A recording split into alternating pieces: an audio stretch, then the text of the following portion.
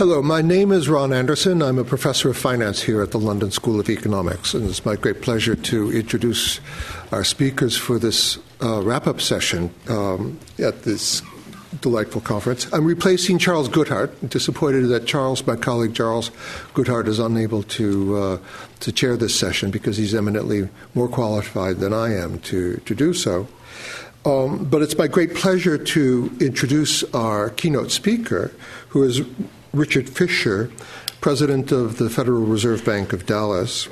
And Mr. Fisher has had a distinguished career in public service and in the private sector in a variety of areas before becoming the president of the Reserve Bank of Dallas. He had started out his career in banking and then moved into fund management, where he had his own company. He has been a trade representative of the United States with a rank of ambassador between 1997 and 2001. And he's also been the vice chairman of the strategic consulting firm, Kissinger McClarty. And so this is an extremely varied experience. He was a student at Oxford about the same time that I came from the United States to study here, also in Europe, for a short stay. Now, Mr. Fisher, during his tenure at the Federal Reserve Bank of Dallas, has participated in the Monetary Open Markets Committee in the United States, and there has been at the heart of the debate about how to and whether to introduce unconventional monetary policy, and for the subject today, how to communicate this to the outside world. And so I'm delighted to introduce Richard Fisher to speak out on this subject. Thank you very much.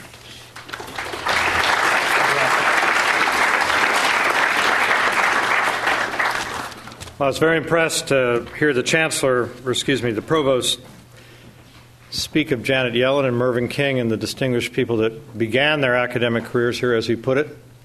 My exposure to LSE was a little bit different. As Ron just said, I went to Oxford. I had graduated from Harvard in 1971, came straight here.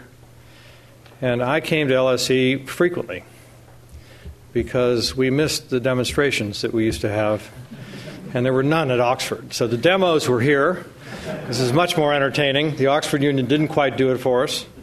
And I will tell you that my wife, who was a Wellesley graduate, that's where we met at Oxford, and we came here to engage in political activity, occupy the Chancellor's office, for example, because it was great fun. When I told her that I'd be a keynote speaker at the LSE, and I'd be wearing a suit rather than the way I would dress before, and people would listen carefully to what I was going to say, hopefully. I asked her if, and this is literally the conversation, Nancy, in your wildest dreams, did you ever think that I would be a keynote speaker at LSE? You know what her answer was? Richard, we've been married 40 years. You do not appear in my wildest dreams. Great, humbling experience.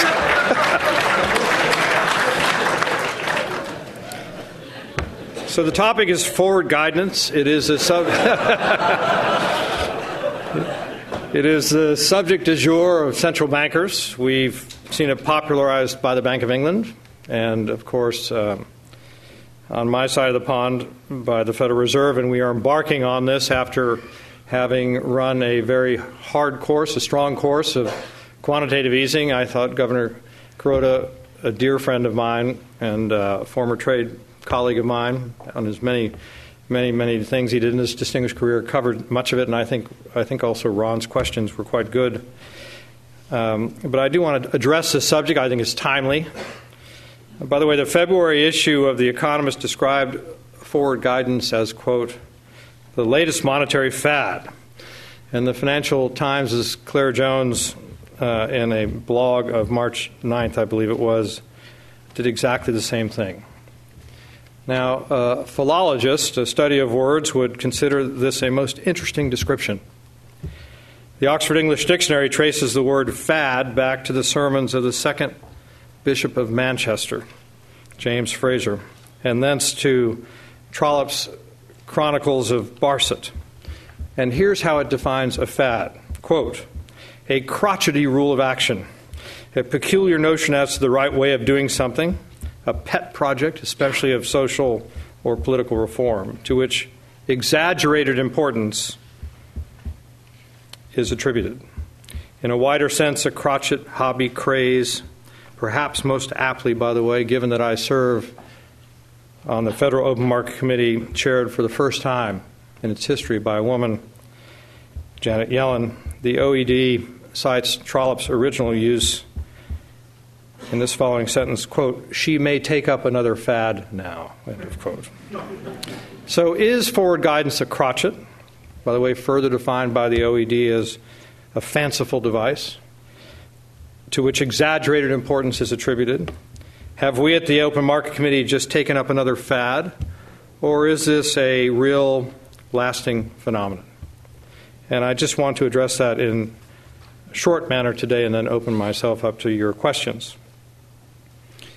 In essence, what we have done is we have exhausted the efficacy of our quantitative easing. And again, I won't compare myself to the Bank of Japan or our body to the Bank of Japan, nor to any other central bank. We are all at different stages of this exercise. But we have added massively to our balance sheet. You all know that it exceeds $4 trillion U.S. dollars. Previous to the crisis, we were slightly under $900 billion.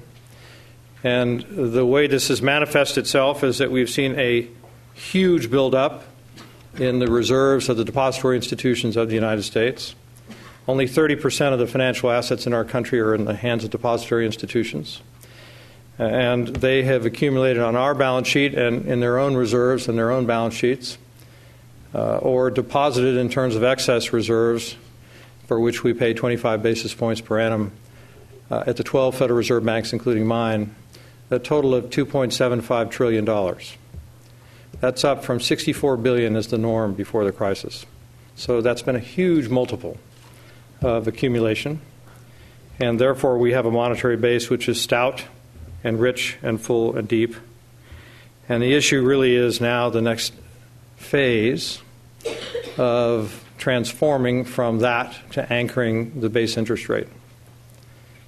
I mentioned the buildup in reserves because clearly we've yet to see it activated or see velocity pick up such that it transfers itself into the job creation that we as uniquely in a central banking world, having a dual mandate, are responsible for assisting. Not only must we maintain price stability and move towards the 2% target that was mentioned by Governor Kuroda, but we also have the responsibility to conduct monetary policy in a way that engenders full employment over the intermediate term. So this really is the issue for us presently. And we had lunch today at the Waldorf Hotel, and it's just convenient to me that in 1926, Winston Churchill spoke in the room in which we had lunch today. And here's what he said. In finance, everything that is agreeable is unsound, and everything that is sound is disagreeable. It appears to me that the reaction to the statement we issued 2 days ago and the summary provided by our chairperson, Janet Yellen, of course, was less anxious than that which we engendered a year ago in the spring when we first voiced this transition and the possibility of it existing. But nonetheless, I understand why it would be considered disagreeable, even if it is sound, by some market operators. And on this, I pull no punches. It's my firm belief that we have made the life of money market operators quite easy because we have taken volatility out of the marketplace. When you move in one direction, it's pretty easy then for people to assume that that direction will be continued forever. And again, we're at a different stage. I noticed the last question that was asked by Lord Turner, we are at a different stage than the previous speaker in terms of our management. But basically where we are right now, when I talk about efficacy, is that we have, with quantitative easing, whether it is the total amount we have done or the amount that we did before we embarked on the third leg of that quantitative easing, is we have enriched the balance sheets of the private sector. Kuroda-san mentioned that the private sector was doing quite well in Japan, and I don't know if you gave the number of your speech, but if my memory is correct, roughly grew about 3% last year. We estimate at the Federal Reserve Bank of Dallas that our private sector grew at about 4% last year, but held back by fiscal drag and by also a weaker external account, so that our numbers were substandard in terms of total GDP growth. In essence, what we have done is we have enabled corporations to become muscular financially, to rebalance their balance sheet, and to be prepared to create jobs. But they haven't done so yet. And the question is, what is the incentive that we're providing?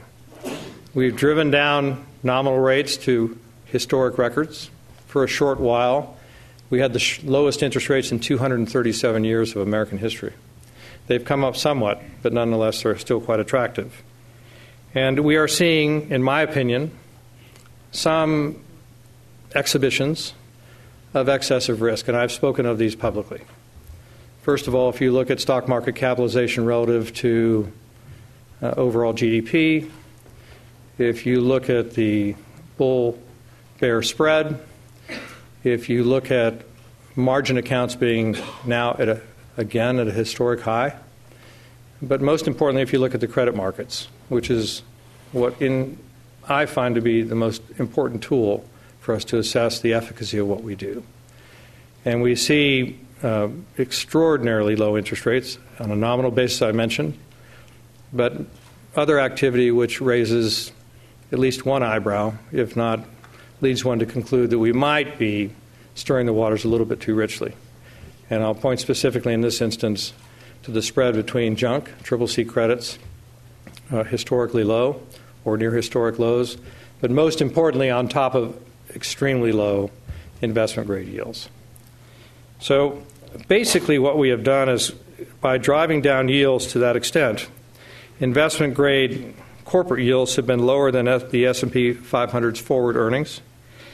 And that provides an arbitrage incentive for corporations to issue bonds and then use the proceeds not to expand CapEx, particularly job-creating CapEx, but instead to buy back shares and to engineer their bottom lines on an earnings per share basis such that their stocks keep appreciating, including dividend payouts.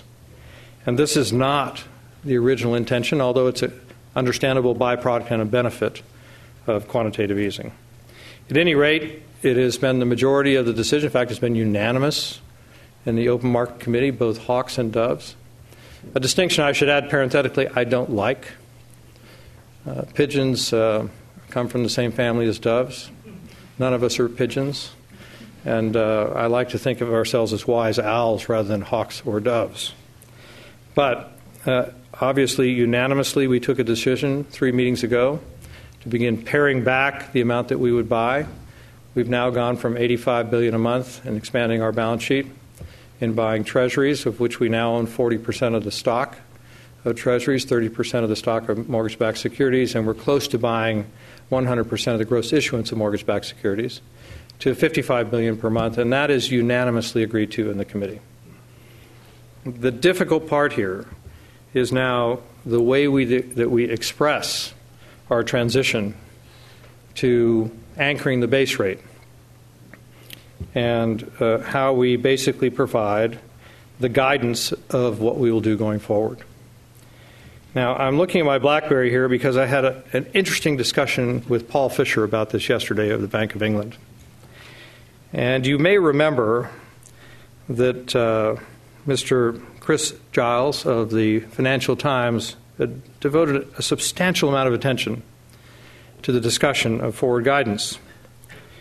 And in fact, he has, as you know, the Money Supply blog post, and here's the entry from October 2nd, 2013. And I'm quoting Chris Giles. Forget triggers, thresholds, knockouts, and long lists of conditions. Paul Fisher, the Bank of England's head of markets, says, everyone is wrong to think forward guidance is complicated.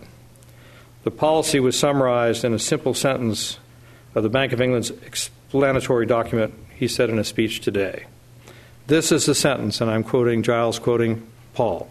Quote, in essence, the MPC judges that until the margin of slack within the economy has narrowed significantly, it will be appropriate to maintain the current exceptionally stimulative stance of monetary policy, provided that such an approach remains consistent with its primary objective of price stability and does not endanger financial stability. And then Giles goes on to write, apart from the grammar and superfluous words, I'm sure we can all do better than that. My translation, Giles' translation of the sentence would be, the MPC will let the recovery run for as long as it can. End of quote. And then he writes, I'm sure others will have better, more elegant, and more accurate sentences, all thoughts gratefully retrieved and received here, and he gives his email address. And then later that day, he announced the winner of the contest on Twitter. Forward guidance in one sentence is, quote, we'll see. End of quote. Well, I think that's pretty accurate. We are all aiming for the same objective, and that is whether, again, it is the Bank of Japan or the Federal Reserve Bank of the United States or the Bank of England. We are all seeking to make sure that we have a sustained recovery, and we will conduct monetary policy accordingly. It is in the nature of anybody who follows economics, and particularly given the mathematization of economics as it has occurred over time, and econometrics, and of course those that build models for profit or for academic interest, to want to have as much specificity as possible. But basically what we have done is we have de-quantified our guidance and are seeking to provide qualitative indicators of how we might proceed. And I guess I would, as a member of the Open Market Committee, again, always only speaking for myself, ask for your forbearance on that front. Because by its very nature, qualitative guidance will be a little bit sloppy. People look to us for exact precision. I know Governor Kuroda, just as we do, we all have models. We struggle with models. Models are built on history. Data is history. We're trying to move forward in unexplored territory. We've taken a revolutionary approach to monetary policy. We're not alone. We're all together in this. And what we're trying to do now is articulate to the best possibility we can what happens after we finish our massive quantitative easing. You're at a different stage than we are. We are close to the end of that. If you do the numbers, as Chairman Yellen said in her press conference the other day, it's pretty clear that by October, if we continue at this pace of reducing by $10 billion per meeting, then our large-scale asset purchases will be terminated. Then the question is liftoff. And by the way, I'm one of the Dots. The Dots were a singing group in the 1950s. I remember them very well. And I marvel at the obsession with the Dots from our extrapolation exercise that we provide. And let me provide some clarity here because there were questions of her at that press conference. Each of us is asked to give a forecast under, quote, our assumptions about the conduct of monetary policy, end of quote, at year-end each year.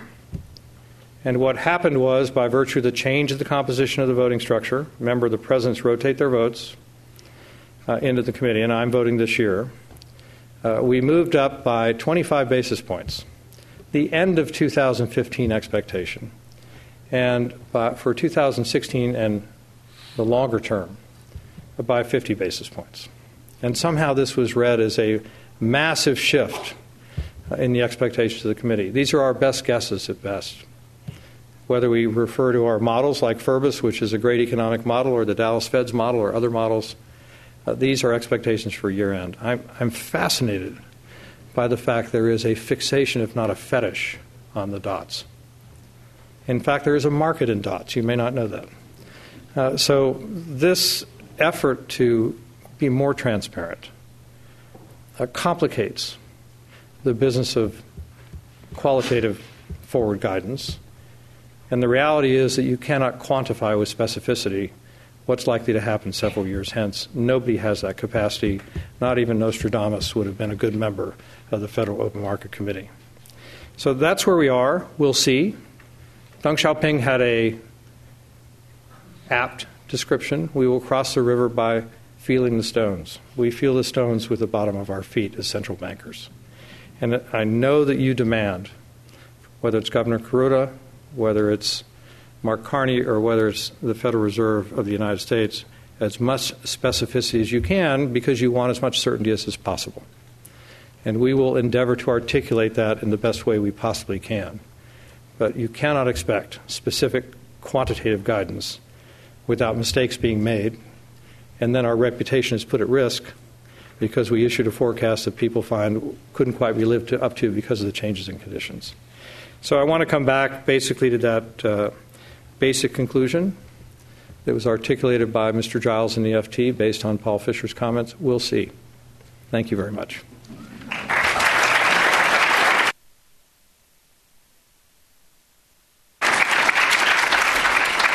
I always conclude a speech as a central banker by saying, in the following the tradition of great central banking, I would now be very happy to avoid answering any questions you have.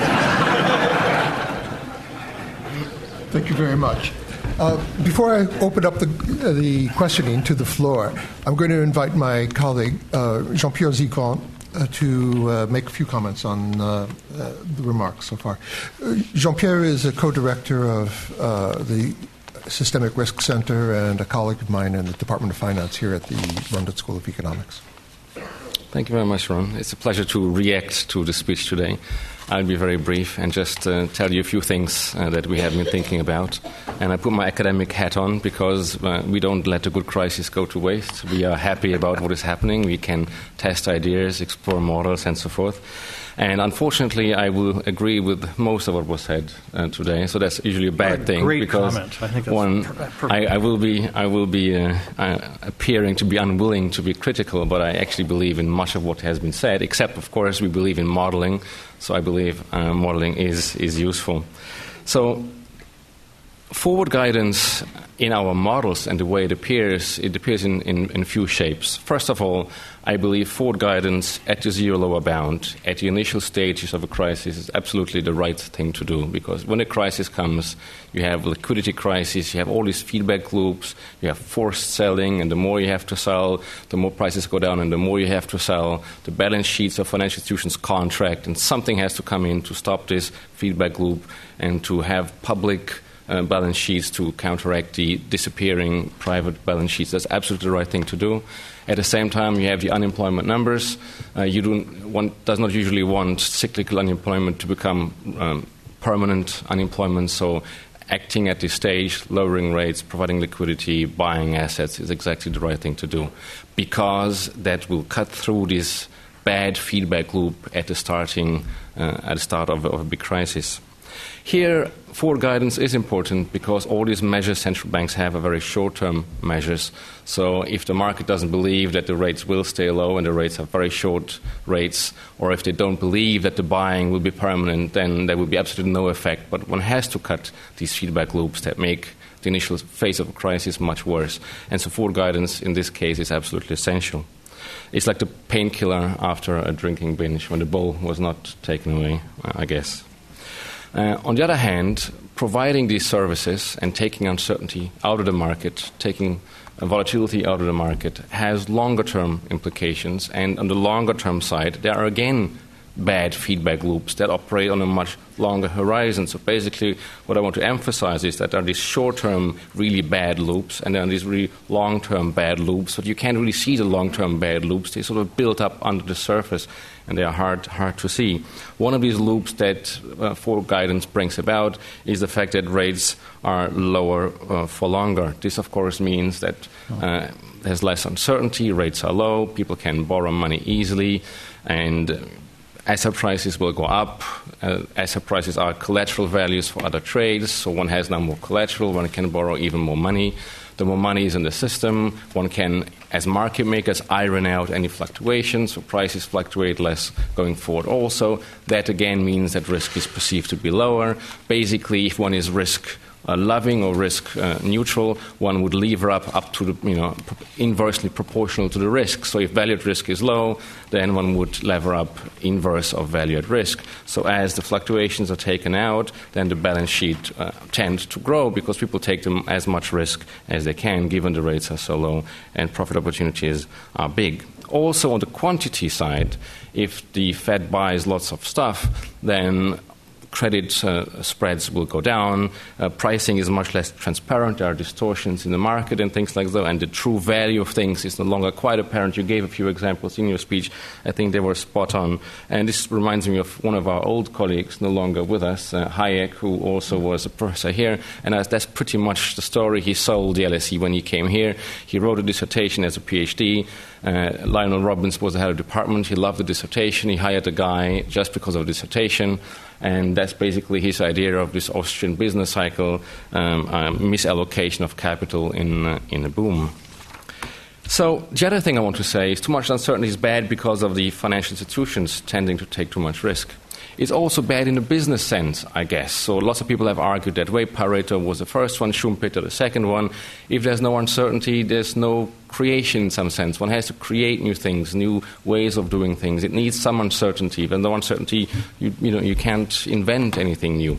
And at the same time, we also have this idea of Frank Knight, a Chicago economist, who basically said that the reason companies make profits is because of uncertainty. If everything is risky and everybody understands the way the economy works, competition would drive all profits to zero. So the reason there are profits is because not everything is understood, not everything is known, not everything can be contracted upon, and it's this uncertainty that creates profit and dynamism and so forth. And you alluded that in your speech as well, this entrepreneurial sense that can come out of having a little bit of uncertainty to make room for improvements and so forth. So I want to finish here by just saying that basically there are these feedback loops that work. On the short end, forward guidance is absolutely the right thing to do. Having too much forward guidance will create the very long bad feedback loops. So there's this trade-off to have in mind all the time. It creates this time inconsistency that having no short-term loops creates these long-term loops, and at some stage the short-term moves into the long-term and something has to happen. And it's very difficult. Our models will not be of great guidance to understand when the time comes for one loop to become the longer-term loop, become more dangerous than now taking the bowl away for the shorter-term loop. And I'm happy I'm not the person to take these decisions, and I hope that you are able to take these right decisions. May I just make a quick comment? Go ahead. Because you mentioned a very important point. We have taken a great deal of volatility out of the market. I personally have no qualms about injecting a little more volatility into the marketplace, particularly now that we've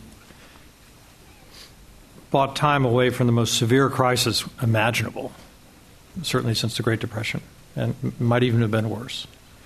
So you do build in complacency, and when you build in that complacency and you maintain and suppress rates, it's a natural instinct to drive people to take greater risk. So I agree with your point fully. And the fact that I expect, and this is my own personal expectation, we'll see greater volatility in the marketplace as long as it's not extreme or destabilizing. I think it's a healthy thing, not an unhealthy thing. I'm glad you mentioned that. Fine. Now, I think now we can turn to the audience for questions. We have one microphone down here. Do we have a microphone up there? Okay, fine. So, Sushil, you were first out of the mark again. Sushil Radwani. Thank you. I just wanted to go back to the issue of the infamous dots, if I may. At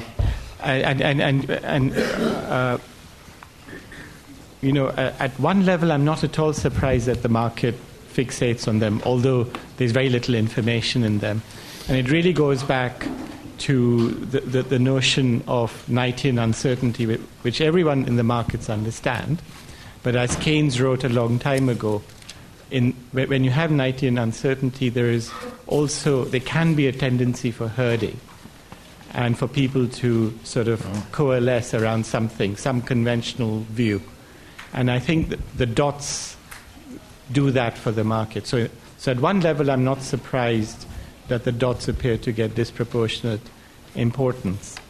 Now, what surprises me is that, of course, you're aware of the importance that the dots get. And I guess what surprised me is that no one on the FOMC looked at them and sort of adjusted them in some shape or form to ensure that the right message was given. And if I may tell a story out of school, when I was on the MPC many years ago at the Bank of England, we didn't publish dots in terms of interest rate projections, but we did publish individual CPI projections. So you'd have the central committee view, and then you'd have members above or below. But the key safety feature we introduced was people were allowed to change their mind after the committee meeting to ensure that the broad shape of the CPI distribution that was published was consistent with what the committee as a whole felt. And I had always sort of vaguely assumed that you did that. And I guess I learned on Wednesday that you don't do that, and that surprises me. Okay, I will try not to offend you in my answer.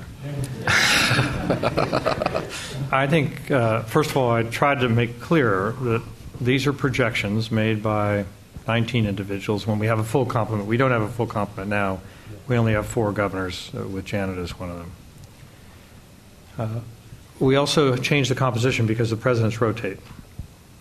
But all the dots are there from everybody sitting at the table. I think it would be dishonest of us to adjust the dots because we have just discussed for 2 days and come up with a statement. Those dots are submitted beforehand. We do and we can adjust them after the first day's discussion. I would say by the end of the first day, which is when each of us gives our review of economic conditions and we hint at where we're likely to come out in policy, that there's plenty of leeway to adjust. You can adjust those dots after the first day that evening. The dot, or the plot of dots that got the most attention, of course, was the forecast of Fed funds rates. And since our last meeting, of course, the economy has improved. We've had some weather-related data and other data that may have been a step backwards, but on net, we've seen improvements. And I can easily, and I know because I go through the exercise myself, I did adjust my own dots. But the overriding document is really what we issue at the end of our discussion. And we fully expected that there would be, I at least, again, I can only speak for myself, I fully expected that there would be a difference noted by the marketplace. But I think it's our duty over time to educate people as to what the dots actually are. And by the way, they're year-end, as I mentioned earlier. There's a lot of space between now and the year-end of 2015 for a 25 basis point move in the Fed funds rate. And they can also be adjusted over time. So I'm not accusing the MPC of dishonesty, but I do I do think it would be inappropriate for us to say, oh, this is what we're going to say, now we better go back and readjust the forecast that all of us worked so hard to put together. Again, the way this is constructed, you make the assumption if I were in charge of monetary policy, this would be the appropriate policy to pursue. And I say a prayer before every meeting, thank God I'm not in charge of monetary policy.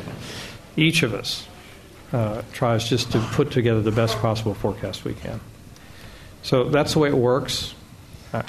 I know there's, again, this may be a reflection of what you were speaking about, JP, and the kind of risk that people take to see a market actually develop in dot forecasting. May show you there's too much money running around the system. I'm not quite sure. I want to make sure somebody above in the heavens gets to ask, as long as it's a good question. Right. There's somebody way up there. Right. Thank you. Josh Ryan Collins from the New Economics Foundation, a think tank.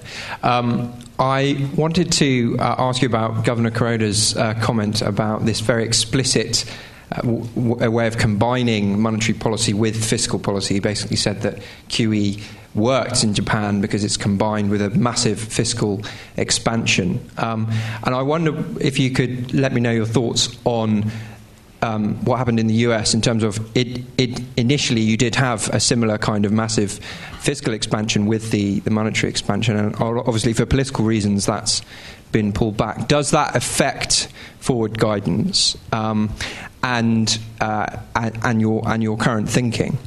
And the related question, I suppose, is what are your thoughts on the UK and EU experience of not combining monetary policy and fiscal policy, i.e. having big monetary expansion accompanied by fiscal austerity? Thank you. Well, first, I don't think it's appropriate for me to comment on other countries or other groups' monetary policy. So let me restrict my comments to my own country. I don't represent the Bank of Japan or the ECB or anybody else or the Bank of England. We've had a disconnect between fiscal and monetary policy in the United States. We have been stepping on the accelerator full bore. Fiscal policy has been slamming on the brakes. So I would argue, and I have argued, and I'll give you a little demonstration of this in just a second. If I don't, please remind me. Where we've had drag has been put on the economy by the U.S. government. We estimate at the Federal Reserve Bank of Dallas that last year fiscal drag cost us 1 full % of growth. Not unlike what Kuroda was saying about the external accounts cost perhaps 2% of growth, knocked private sector of 3 and the overall growth down to 1. I think that's how I heard you. So we seem to be working at opposite ends. Now, we've had some clarity there.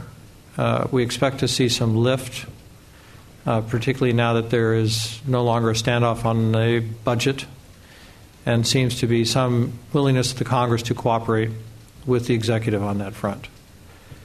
However, if you talk to microeconomic operators, they will tell you that one of the inhibitors of their using the money that we have created towards job-creating CapEx is the matter of total uncertainty. Businesses make decisions under conditions of uncertainty, and uncertainty is good, actually, going back to your Schumpeterian comment.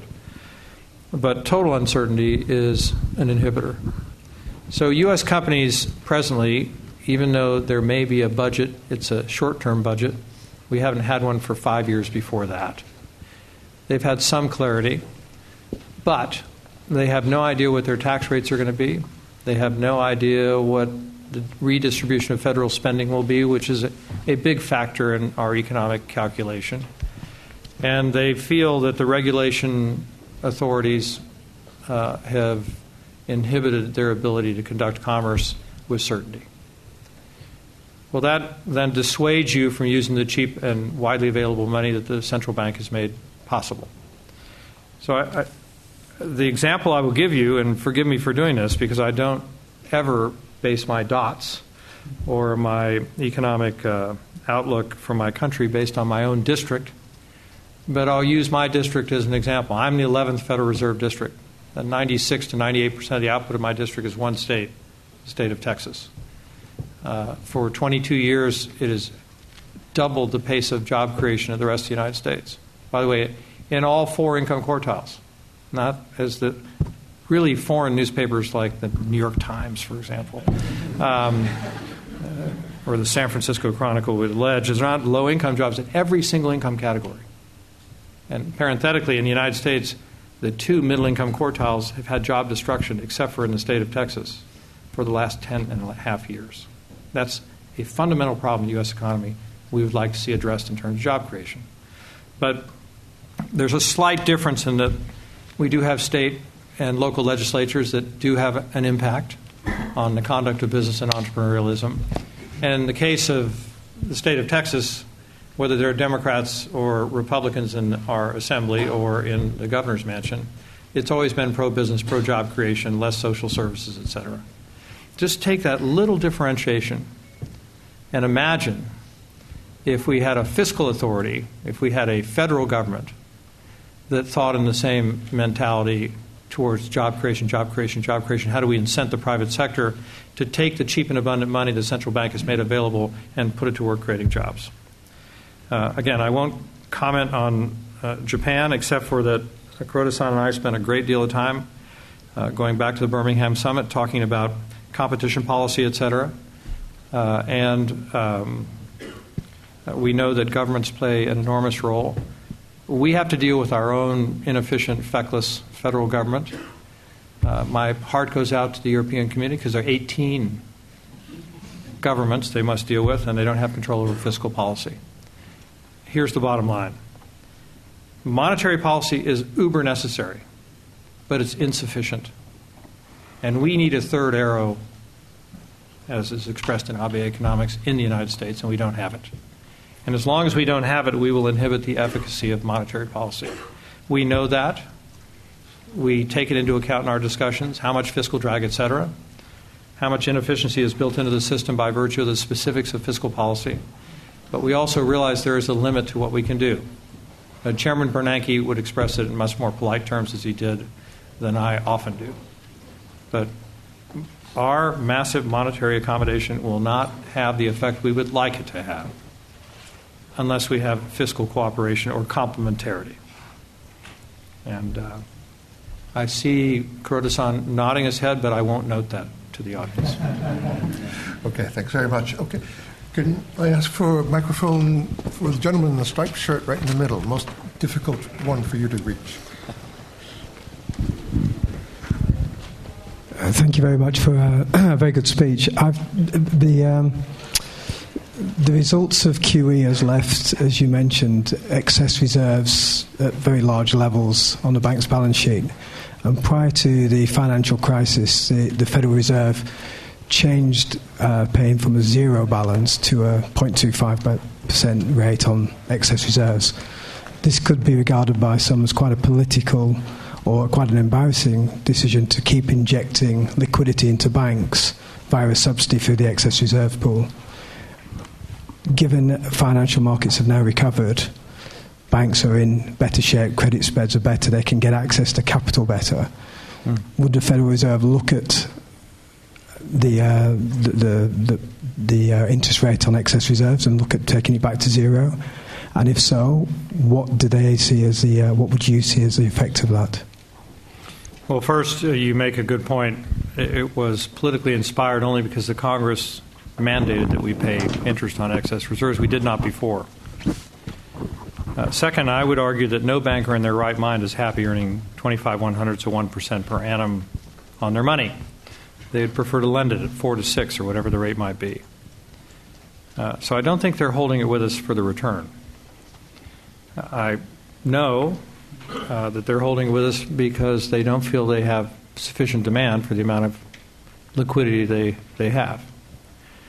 And I don't think personally moving, it is a tool we can use, particularly in the exit side, once we start, which I believe is quite out there in the future, moving the short-term base rate.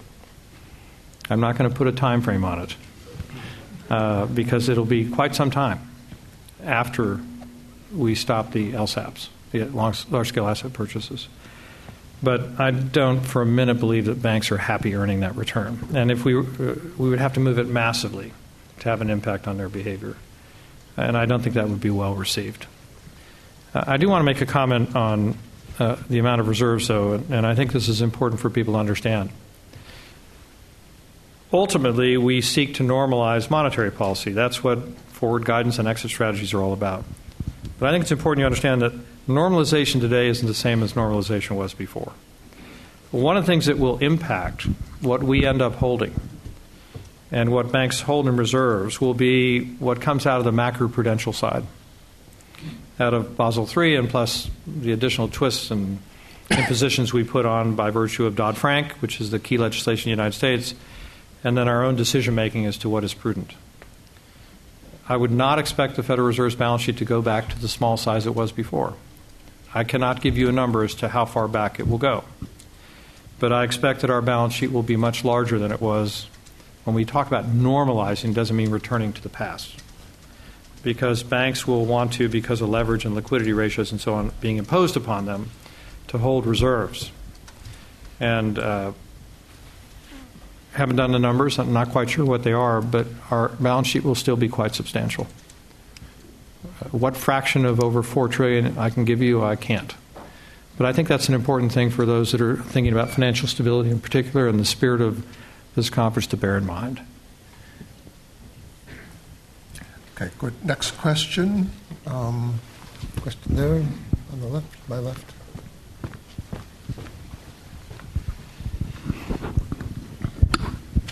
Thank you very much. Can I just ask a question about your view of trend growth in the United States? There's been some argument that with a decline in the growth of the working age population, lack of capex, and you mentioned the lack of a third arrow, whether the US in the next decade is facing a materially lower trend growth rate, and what does that mean for a normalization of Fed funds rate? What is the equilibrium real rate that you're envisaging? And just going back to on the dot debate, the thing about the market is you throw them a bone, they're going to go after it. I know you say you enjoy seeing a little bit of volatility, but if every 3 months there's going to be a 30 to 40 basis points move in euro dollars, isn't it maybe a case of if the dots aren't offering that much value, then maybe just take them out and get everyone to focus on the statement? Maybe to cite another eminent Fisher, Stanley Fisher, who said about forward guidance, don't give it. By the way, I'm very happy that Stan's going to bolster the Fisher population of the... but he's a remarkably astute, brilliant, and seasoned central banker. So he's a huge addition. I can't wait for him to be confirmed. And I think one of the things, this is a personal view, but I hope that Stan will help play a major role there. I'm going to take off on your comment about Mr. Fisher. Our statements have gotten longer and longer. I believe a rough calculation back in my brain, from about 250 words to over 900. Question, are we adding more clarity? Is more information better information? And my own view is that our statements have been like stalactites. They just keep extending. And I think we can do it better, and I believe this is one of Janet Yellen's tasks with the assistance of Stan Fisher and other members of the committee to express ourselves in a way that can be helpful but may shorten the expression. And then combined with the fact that she conducts a press conference every quarter, will elucidate better. We'll see. That should be our objective. You asked me about trend growth. There is a question of course, the composition of our employment and the consumption capacity of our workforce and what has changed there. And I frankly don't know and could not speculate at this juncture what a NAIRU would be, what a inflation accelerating rate of unemployment would be. I suspect it's a little higher than it was before, in part because of technological advances and in part because of the experience of the shock. Particularly people of my age, baby boomers, have decided to withdraw from the workforce. And then there are other factors at work that complicate the understanding of the dynamics of short-term versus longer-term employment, such as the healthcare legislation and how it's going to work its way through the system. There are projects that believe that we can re-achieve 4% growth. Personally, I'm not of that school. And I do think that the threes are probably appropriate for the United States looking forward. Again, this is a multiple of what's achievable in Japan, but again, different culture, different position, different timing. And I think that is one aspect of trend growth is driven by the replacement of the need for human capital with technology. Just a comment on that. People forget that in 2008 we actually had an inflation scare before the legs were pulled out from under the table by Lehman. We had monthly numbers that were running as high as 8% per annum. And it was very interesting to see how microeconomic operators were adjusting their behavior. They weren't able to price what was going out the door as quickly as the price of the cost of what was coming in the door. And so they began to suppress their workforce. Labor is the most expensive part of an operating company. And they were already beginning to cut back and drive IT as aggressively as we had seen it to date. Then the legs were pulled out from under the table. Overall demand collapsed. You couldn't grow your top line at any rate, yet alone at the rate of what in the inflationary days were cost of what was coming through the door. And so you worked to preserve your margins, your bottom line, and you drove even harder cost containment, the cost of labor. We've gone through an extended period of limited growth of top line. And managers adjust their mentality to budget to and manage to a goal. And they have been budgeting and managing to limited growth and margin expansion through cost containment and then some financial engineering. And I'm waiting for the shift to occur, and that shift will occur again when confidence is reinstilled in the future. And that would be helpful if the fiscal policies would assist us with that. So I do think that affects trend growth, and certainly in terms of the consumption capacity of our society, and we are a consumption-driven society, which is a function of how many people have the capacity to consume, which is a function of how many people have jobs. There's one other thing I would mention that is in our favor. We like to breed in the United States. We're still breeders. We're good at it. And unlike many European countries and other countries, we do breed and we grow. And I expect that to continue. Right. We have a question. Young lady in the back there. Are there questions upstairs? Just raise hands so I'm not losing track of anybody. A couple there, one there. Okay, good. Yes. Hi, I'm Anna DaCosta from Reuters. Governor Yellen mentioned considerable time before interest rate rise, and now you've mentioned quite some time before short-term rate rises. I'm just wondering what you guys mean by considerable and quite some time. Let me say it'll be the right time.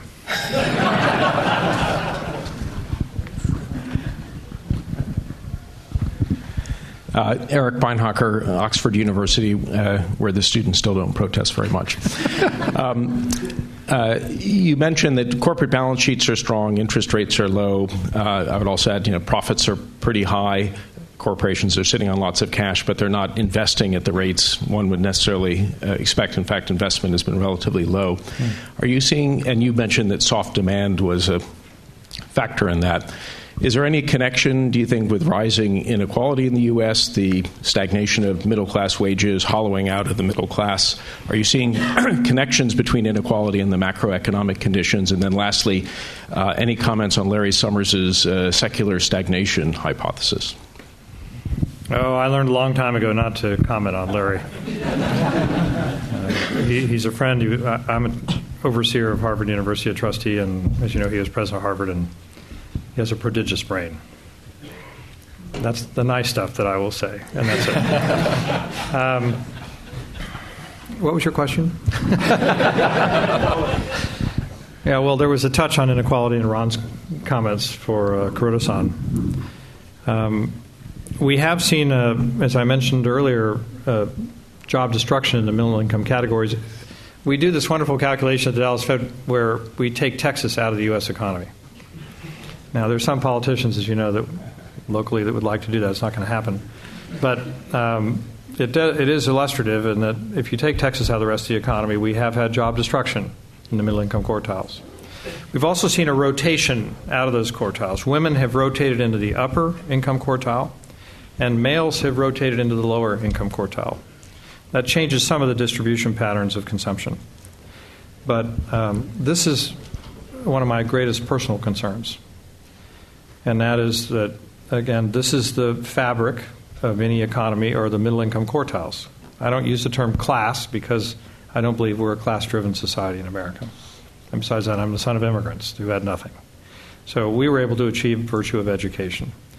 And yet we're seeing also a rotation of females into much greater college enrollment and males into less college enrollment. And that's part of the explanation of this rotating out of the middle-income categories in terms of gender.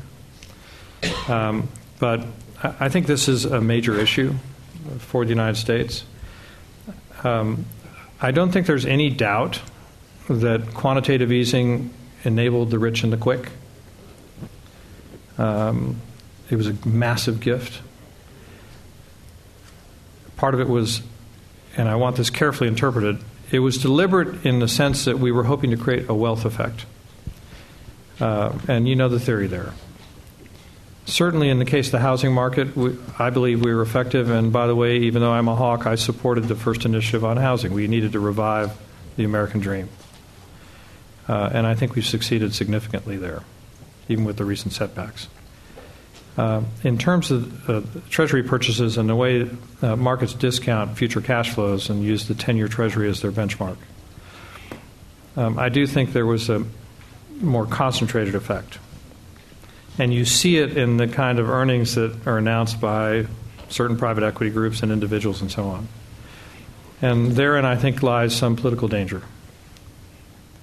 And I shocked many of my colleagues by saying I understood the Occupy movement and I also understand the End the Fed movement.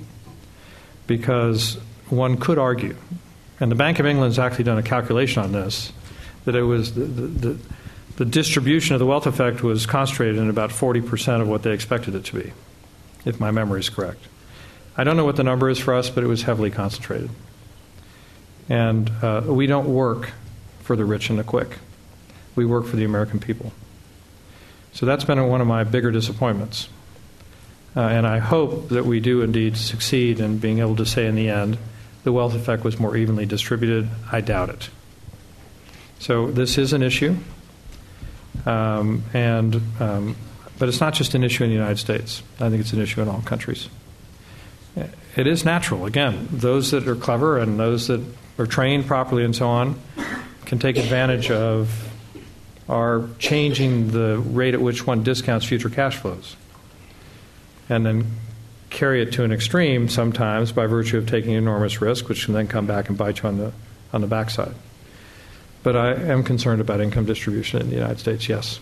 And I think the efficacy of QE3 is still to be debated in terms of its distribution. Good. We had questions up here. Is there still a microphone up there? There's a gentleman up there. I think you've got the microphone. Go ahead. Yeah. So last year when we were looking at, Governor Bernanke's testimony to the Fed, to the Senate, and he very first mentioned the taper talk. After that, we were analyzing the summary of economic projections published since 2008.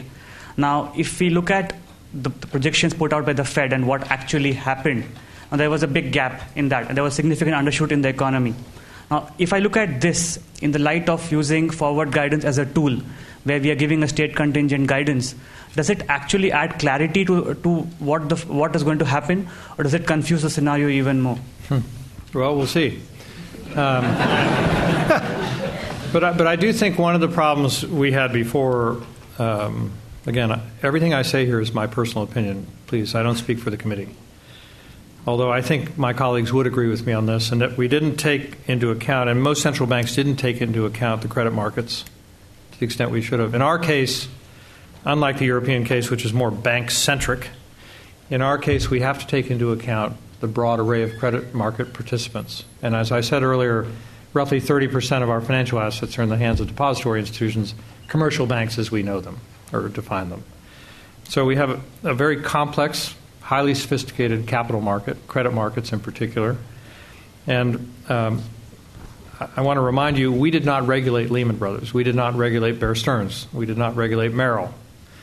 And it fell upon us then to absorb these as a lender of last resort and do what Bagehot had documented and goes back to the crisis of 1825 here in the UK, is we opened the floodgates. And we had to rescue almost every single market, from interbank lending to the money market funds to commercial paper, the most basic of financial instruments. So once you're burned, you don't sit on a hot stove twice. And we now take into account credit as part of our expectations. and developments in the credit markets, and coming back to the purpose of this conference, the potential for financial instability and what the indicators might be. Are bubbles being built? Are they not? But whether or not we can properly articulate that as we go forward and provide through our forward guidance a better projection of our understanding of what's likely to occur, I would come back to this. Human nature does not change. And if you want to read one book that I think is the best single book you could ever read from the standpoint of understanding the kind of world that Kuroda-san and Fisher-san and Yellen-san have to deal with, is go back and read McKay's great tome from 1841, Extraordinary Delusions and the Madness of Crowds. You'll see the same exhibition of behavior repeatedly through time. And that is that there are periods, someone mentioned herds, people do think in herds, and eventually the herd mentality overshoots, and then there is a correction. As much as we would like to do it as central bankers to prevent that, I don't believe we can ultimately. We can mitigate it, but I doubt we can prevent human behavior from reasserting itself. And on that happy note, thank you for having me here. Because my human behavior tells me I have a dinner at 7 o'clock that I have to be doing. Thanks very much. Ulf, would you like to come up and say a few closing words, and then that'll be it. Thank you. Thank you. Ulf Dahlsten. So we are about to close this conference, and I will give you a forward guidance that you can trust. But before doing that, I would like to thank all the speakers and participants in this conference who has made it such an exciting event, an interesting event. And I would like to thank the colleagues in the organizing committee, Jon Danielsson, Roman Frigg, Jean-Pierre Zigrand, for all the work they have put into this. And the ones that are not so much seen, but are so important for making this happen, the staff of the Systemic Risk Center and of the CPNSS, who have been absolutely essential.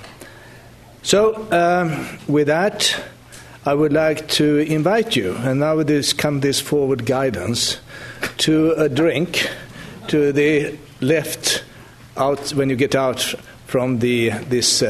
Well, it's actually down here. You understand that, who are up there. To the left out there. And enjoy it and have a very nice Friday evening and a nice weekend, hopefully with family and friends. And have a nice dinner. Thank you very much.